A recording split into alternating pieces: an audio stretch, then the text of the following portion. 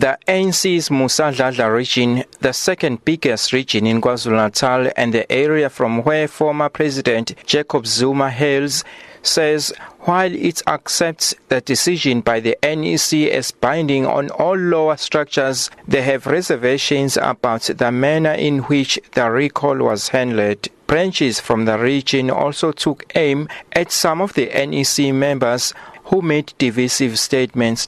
The region's chairperson, Nonhle Mkhulisi, explains. Our branches, however, did raise some strong concerns about the manner in which the transition in the organization was handled and is handled, as well as a divisive articulation by some of our NEC members with regard to the contradicting messages.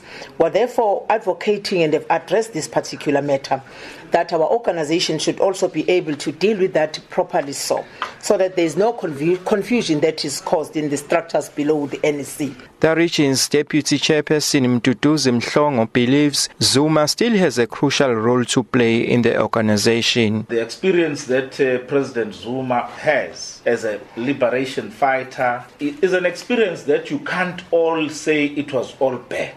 So there are areas where we believe that President Zuma is going to assist us, whether we speak about political education, whether we speak about giving guidance and counsel to us who are still young in the ANC. So you can't say that President Zuma is now must be thrown to the dustbin of history. Mhlongo dispelled perceptions that KwaZulu-Natal may use tribalism and Zulu nationalism to fight back after Zuma's recall. We have never in the ANC been taught politics of tribalism. In fact, the reason for the creation of the ANC was to fight that very same demon of tribalism. So it cannot therefore be the view of KZN or the view of this region that we now take an approach that reflects tribalism in any way, shape or form.